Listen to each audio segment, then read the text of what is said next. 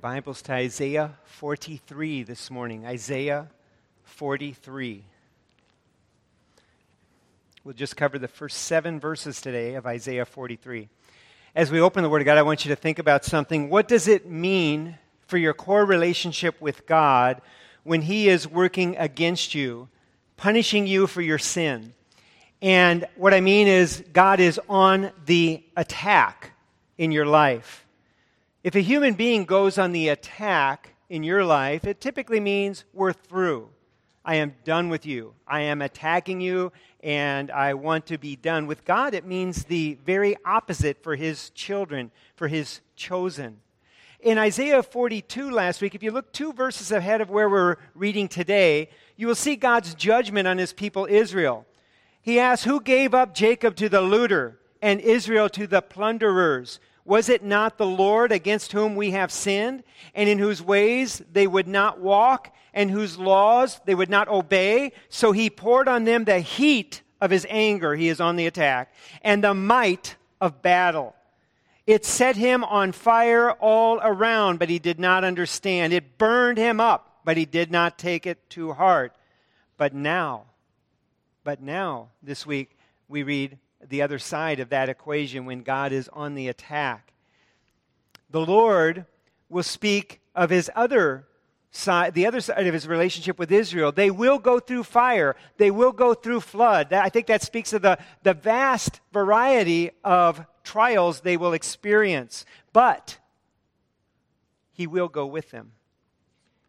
I want you to notice the structure of today's text with me. Look at verse number 1. And verse 1 and verse 7, there's like this envelope, these parentheses marking out this text. It talks about Him as creator. Verse 1, the first 2 lines, 33 lines, it says, but now thus says the Lord, He who created you, O Jacob, He who formed you, O Israel.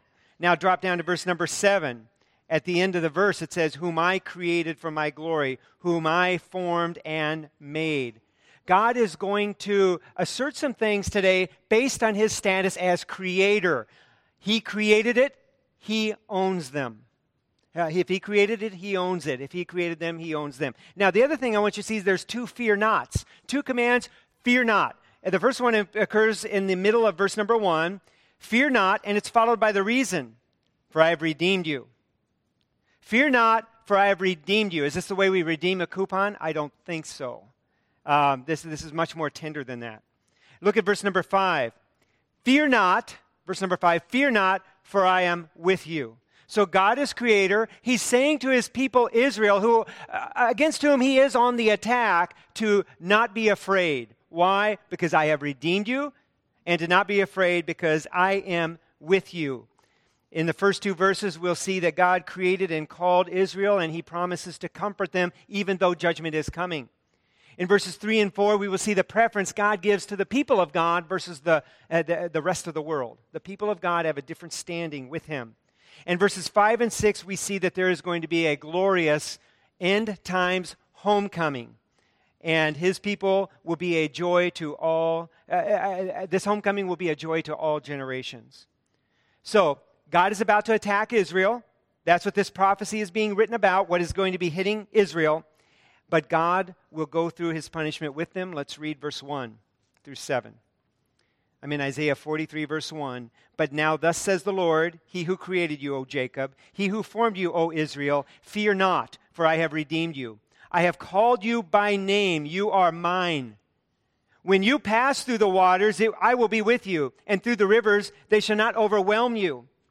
When you walk through the fire, you shall not be burned, and the flame shall not consume you. For I am the Lord your God, the Holy One of Israel, your Savior. I give Egypt as your ransom, Cush and Seba in exchange for you, because you are precious in my eyes and honored, and I love you.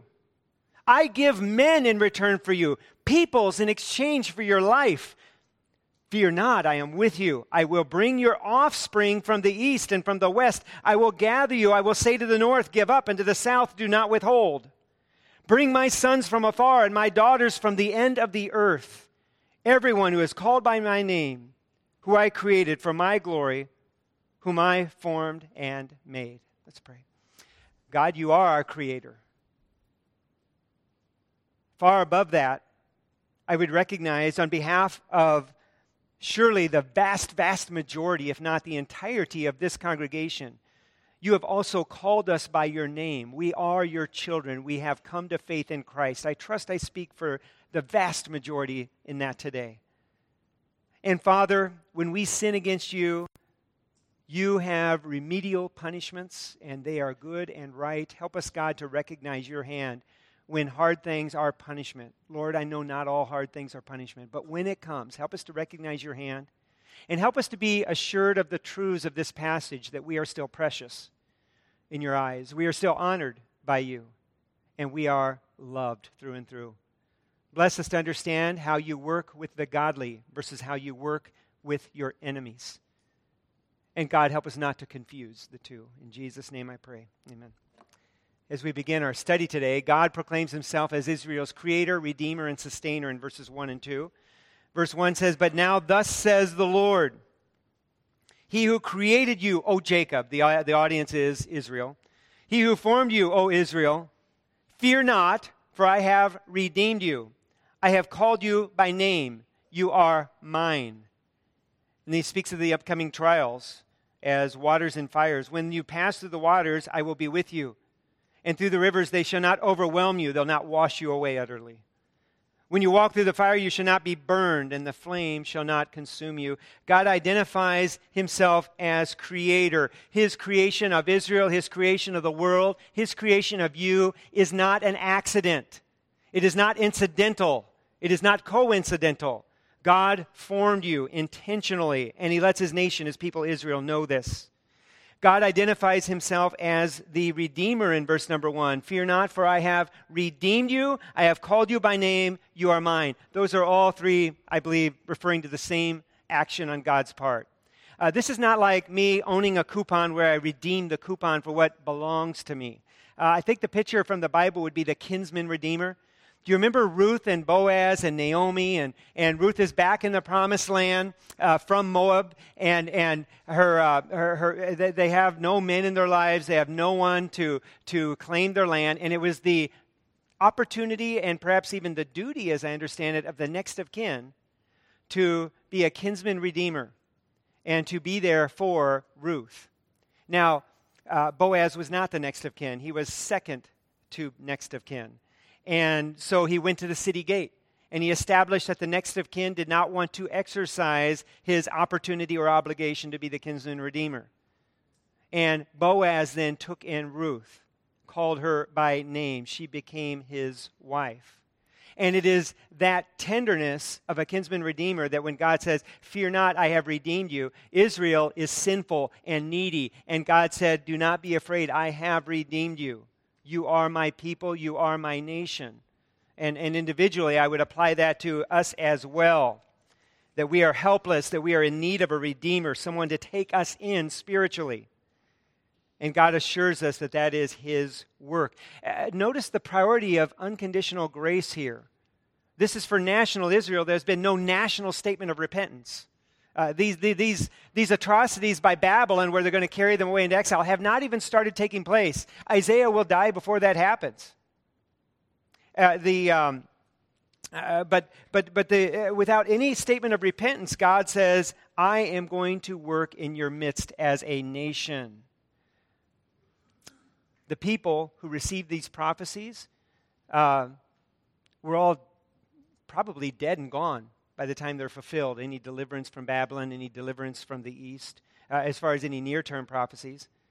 They certainly are dead and gone before the full prophecy of bringing all of God's children from all the four corners of the world is going to take place. And I would just say, note this, that for them receiving this prophecy, God did not promise them an easy life. He did not promise them in this lifetime that they would live to see the sons and daughters of Israel coming from all the four corners of the earth to a nation that loves and serves God. God instead invited them, and I believe the Bible invites you to participate in an epic that takes place over the time of this age that is unfolding and culminating in an end-time regathering, an end-time homecoming. Will these people who are dead and gone that receive this prophecy, will they be again alive to enjoy this? In my understanding, yes, they will.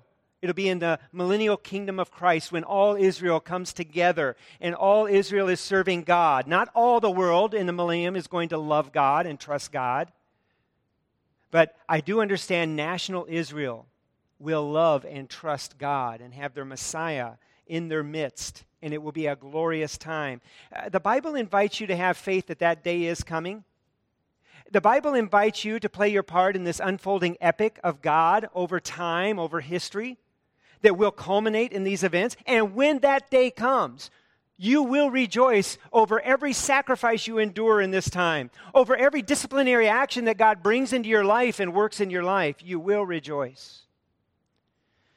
Let's understand and get into just a little bit of what the Bible teaches about suffering as a believer. It's an implication of election. It's an implication of God's choosing, that God gives divine protection from the punishment He has allowed. Look at verse number 2. When you pass through the waters, I will be with you. And through the rivers, they shall not overwhelm you. When you walk through the fire, you shall not be burned. And the flame shall not consume you. The water and the fire, as I understand it, are speaking of the spectrum. They're about as wide apart as you could get in terms of elements of destruction. Water and fire. The spectrum of the destruction. And in context, that God is bringing upon them in punishment for their sins. God is saying to those who will trust Him, as you go through this, and you will, it will not utterly overwhelm you. I will be with you. This is not a promise that no Christian will ever be burned in martyrdom or drowned in martyrdom. These promises are eternal promises. That though you die for the cause of Christ, you will live. He has you. And even for national Israel, even in this lifetime, I think there is an undergirding promise here that not all of Israel will be destroyed. That throughout every age, God preserves a remnant of Israel. Though He is mad, though He is destroying a vast quantity of them, He will preserve a remnant. And not just a remnant that stay alive, but a remnant who trust Him and believe Him and walk with Him. And find purpose in the midst of these trials and these hardships. Now, in terms of His anger at sin, God would be justified to wipe out all of Israel. And He almost did, down to one man, Moses. Do you remember? God was so angry with Israel, He wanted to wipe them all out as a nation, but for His promise to Abraham, preserve one man, Moses, and rebuild from there. So His anger at this nation is such that He would be justified in complete annihilation. But He has chosen to preserve a remnant throughout every generation. It's inferred from many texts that you read, and Paul defends it explicitly in the book of Romans, that God preserves for Himself a remnant in this nation. Even when the nation is wicked, there is a remnant who walk with Him and believe Him. And that remnant is being told, trust me. And these trials and these hardships, though you die, will not utterly sweep you away. You can walk through these with me. I want you to walk through them with me. And as I levy out my discipline, I want to be there for you and strengthen your hand to glorify me. One illustration of this for you and me, we don't live in Israel being under attack, but we do live in a sin-cursed world. In the Garden of Eden, God assured Adam and Eve that in the day you eat of this, you will be under a death sentence. The day you eat in it, dying you shall die. And in the judgment, He told us that there would be curses upon childbearing. It would be done in pain. That there would be curses upon the labor of man. That it would be done by the sweat of your brow. That there would be thorns and diseases. This is the general curse of God upon the earth in this age in which we live. Do you get a pass from that? Do you get a pass from aging and illness? I wish you did, but sadly, you do not. Now, health and wealth preaching teaches that you do. Health and wealth preaching teaches that when you're a Christian, childbirth doesn't hurt. I've actually heard a sermon on this, so it's true. Kids, I'm mocking right now. Okay, sorry. The childbirth does not hurt. That when you die, you just go to sleep. For a Christian that is full of faith, that death and childbirth are a beautiful thing. That's health and wealth preaching. Do you understand how cruel that is? When you are suffering from the pains of cancer, not only do you have a physical problem, you have a spiritual problem. You don't even know God. Or if you do, you have such weak faith that He's turned His back on you. It is cruel. It is heretical, and it is cruel, and it is not the gospel. It is an anti-gospel. Listen to what Peter says, "Yet if anyone suffers as a Christian, let him not be ashamed." This is in the context of suffering persecution. It's not a health and wealth kind of an environment. If anyone suffers as a Christian, let him not be ashamed, but let him glorify God in that name. For it is time for judgment to begin at the household of God, and if it begins with us, now I have a problem with this verse. This is pretty stunning. It is time for judgment to begin at the household of God, and if it begins with us, what will be the outcome for those who do not obey the gospel of God? There is a judgment that is represented here by persecution in the context of 1 Peter 4. There is a judgment that is beginning at the household of God, and it is going to continue to the unsaved. And so God seems to be saying, church, you do not get a pass from the fall of mankind and my judgment on the earth for that. In fact, judgment may just begin at your house. And if it begins, and if the life of good believers can be so hurtful and so harmful in a fallen world, what does that tell you about hell and the reality of hell? Do you think God is kidding? Do you think hell is not as hot as Jesus Christ said it is, that the worm is going to not eat away at you eternally? If the judgment on sin in this world is coming to pass, and even children are suffering diseases, that the curse of God make, what does that mean for eternity? It means you had better believe it. 1 Peter continues, if the righteous is scarcely saved, that word scarcely saved is not referring to eternal salvation. It's talking about being saved from the judgment of this era on this land. What will become of the ungodly and the sinner? The Bible tells you the rest of that story. Jesus spoke about hell, I believe, more than any other person recorded in the Bible. He did not lie. Therefore, Peter continues, let those who suffer according to God's will entrust their souls to a faithful Creator while doing good. If you're suffering today, I am very sorry for you. There's 3 people in pain in our church this week I've been praying for. And I am very sorry to see that happen. Entrust your soul to a faithful Creator while doing good. Do not forsake Him in these hard times. This is everything that God said it would be, the curse of sin on mankind, bringing death to this world. It is just a bitter truth of reality. But it also speaks to the truth of God's word for eternity. So what kind of trials might Israel face? Again, the contrast of water and fire just tells us all manner of trials. The entirety of the spectrum of human hardship was going to be theirs. But there is a promise that if you will trust God, if you will walk with Him, He will be with you, verse 2. You will not be overwhelmed. You will not be burned, scorched. In other words, through all the suffering and hardship, you will still be there. You will still be God's child. You will still be full of purpose in your life. And you will still be able to honor Him and earn eternal reward for how you've responded to the hardships. This is an eternal promise. Let's go to our second point here this morning. God declares His relationship with His chosen people to be entirely different from His relationship with the world.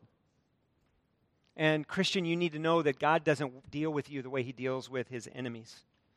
Now look at verse 3. For I am the Lord, your God, the Holy One of Israel, your Savior. I give Egypt as your ransom, Cush and Sheba in exchange for you. What's going on there? Egypt, I'm giving up Egypt as your ransom. My understanding as Isaiah writes this is that Babylon is about to become the world power, and they will be replaced by Persia after that. And so, now, typically you had a counterbalancing power in the south, Egypt. and beneath them Cush. During this era, as I recall, Cush was more powerful than Egypt and kind of ruled Egypt. And then Seba, we don't know exactly what that is, but we think probably northern Africa, a large nation. And what God seems to be saying is, in order to stage your punishment by Babylon, I am giving up Egypt.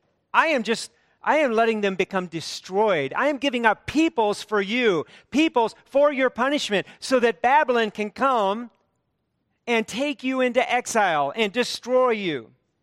And so God is saying, you need to understand that I relate to them differently than you. I am giving them up for you, for your cause.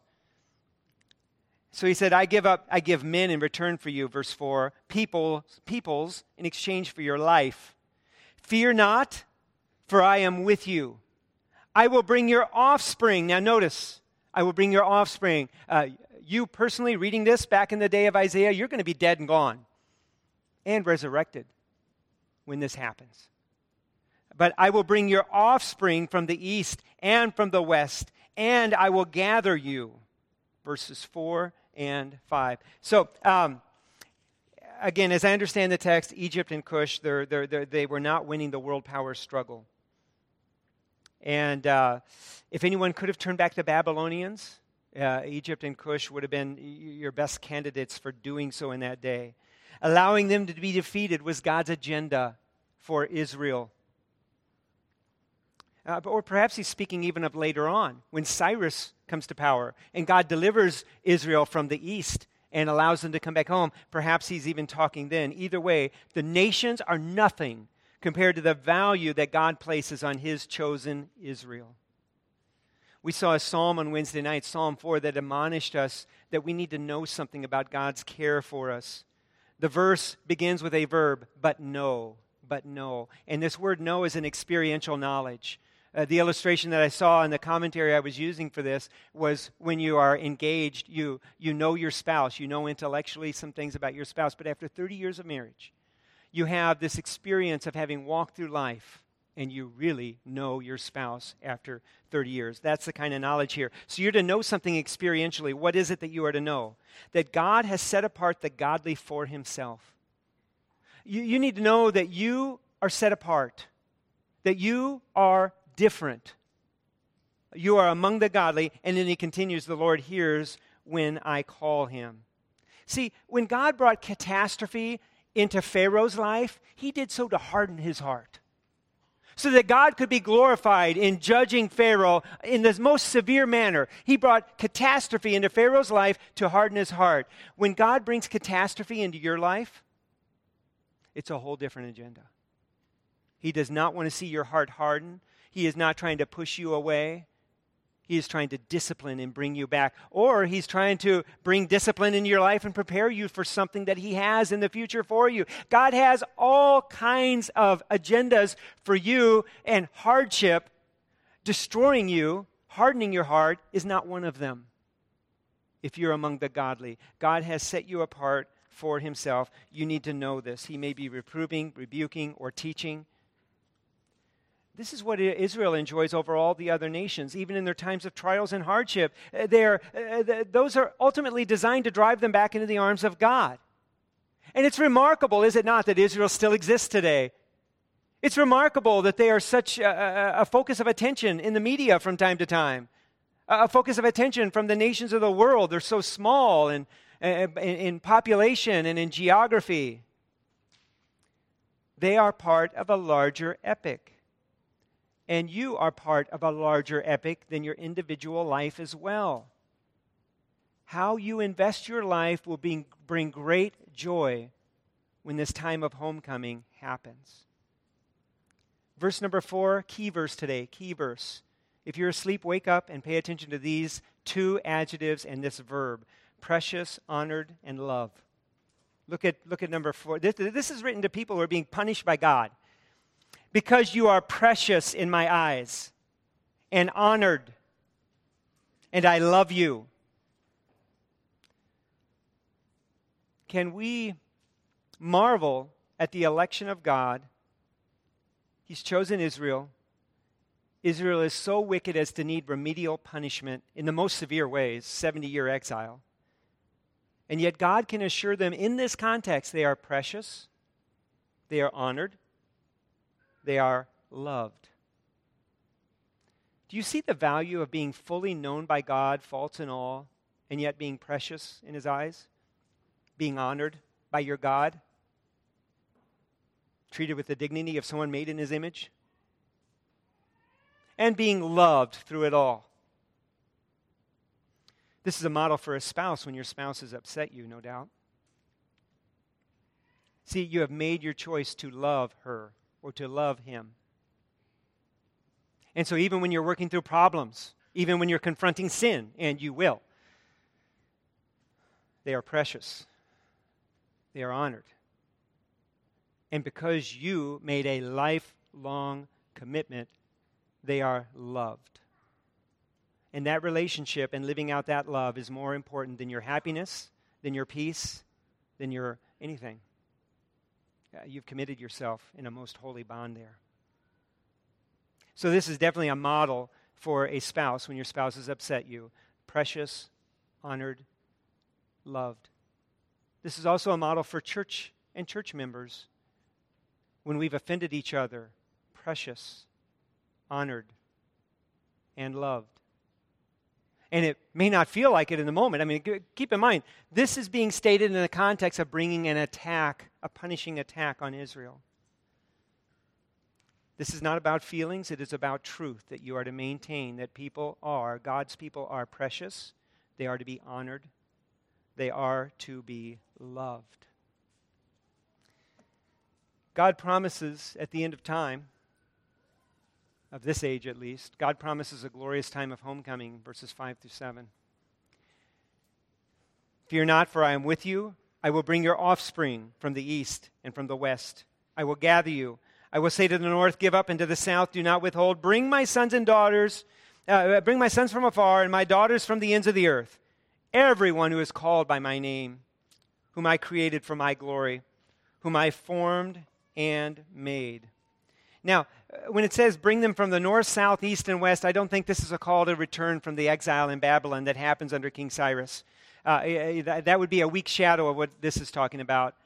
I'm understanding this to be a national reunification of Israel, not just geographically to the land of Israel, but spiritually to Yahweh, to love and serve Yahweh. I would understand this to be the 1,000-year kingdom spoken of in the book of Revelation.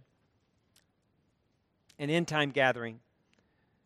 A time for your offspring, if you're reading this back then. Verse number 5. In other words, your life will have concluded. This is for them. Play your part now, and you will be very glad when this day comes. You will be rewarded by your heavenly Father. But this is for your offspring in the future, and the older I get, the less inclined I am to think that I'm going to be alive, undead, and unresurrected when this kingdom comes along. I will play my part. I will very likely die. And I am expecting to be resurrected and very glad for the unfolding of God's plans. God has many prerogatives over us as creator and owner. He reiterates his status in verse 7, whom I created for my glory, whom I formed and made. He has many prerogatives. And he could use his prerogatives and his ownership to be as harsh as he wanted to be, as ruthlessly cruel in punishing sin and sinners as he wanted to be. But he uses it for our redemption. Look at verse 1. But now says says the Lord, he who created you, O Jacob, he who formed you, O Israel, fear not, for I have redeemed you. I have called you by name. You are mine. God uses his creative status as creator for redemption. He's chosen Israel, and there will one day be a national redemption. God is always proactive in restoring relationships. Listen to this verse about Jesus Christ in Romans 5 and when he was sacrificed. Romans 5:8 says, but God shows his love for us in that while we were still sinners, Christ died for us. God made the first move. No human being alive, other than the God-man Jesus, no human being alive deserved God's favor. And while and no human being alive had any basis, any real basis for justification. Only a promise that a Messiah would be sacrificed for them. And so while all are still in their sin, at enmity with God, Jesus Christ dies for us. And the sin accounts of the past were settled for those who were looking forward to their Messiah. And verse 7 just piles on here in Isaiah 43:7, describing these people as called by God's name and created for His glory. The truth of the universe is focused on God. The truth of your existence, the purpose of it, is focused on God and His glory. And God gives you a purpose and a share in glorifying Him. You are personally to walk with God every day of your life. Participate in bringing Him glory. Read your Bible, pray to Him, and obey the Scriptures. Obey the Spirit leading in your heart as the Word of God comes to bear on your actions. Ask Him to guide the steps of your life. Ask Him to guide the words of your mouth. So Israel had failed. In context, they're facing decades of punishment that had not even yet begun. Yet Isaiah prophesies of upcoming judgment for a blind and disobedient nation that God loved and called and will protect. God would judge, but God would also strengthen and preserve throughout that judgment. Punishment is not evidence for God rejecting you. Quite the opposite for the believer. You are different. God brings hard circumstances into your life. Our nation could fall into chaos and create hardship in your life. The Spirit could apply that to you to say, this hardship is for your sin, for your materialism, for your pride, whatever the Spirit lays on your heart. God could take down an entire nation for you and your spiritual walk with Him. That would be a good thing, though hard to bear. Therefore, He assures us, I will go with you through this trial. You will not be utterly washed away by the rivers. You will not be burned away by the fire. Do not ever doubt, Christian, that God cherishes you as precious, as honored, somebody to be esteemed, made in His image, trusting Him, and that He covers you with His love. Don't ever doubt that, even in the hard times. There will be a homecoming. There will be a regathering. You will be delighted with your reward for faithfulness and walking with Him in that day. Let's pray. Father, thank you for your word, for your love. God, thank you that though we have sinned against you in multiple ways, that, Father, we are cherished by you, who is most holy. And, Father, we are honored. And, God, that is very quizzical, that you would honor your people Israel, and by extension, I'm understanding that you would honor us. And, Father, we have no doubt of your love. You gave your Son to die for us. We have no doubt He is coming again to redeem His own. And, Father, we have no doubt that you will be glorified in the end. Father, I pray that you would remove all doubts when we are tempted to do something that does not glorify you, that is not patient, that is not loving, that, Father, is not your will for our lives. Help us, God, to obey you, trusting in the eternal rewards that you have promised. In Jesus' name we pray. Amen. I ask Grant to come at this time.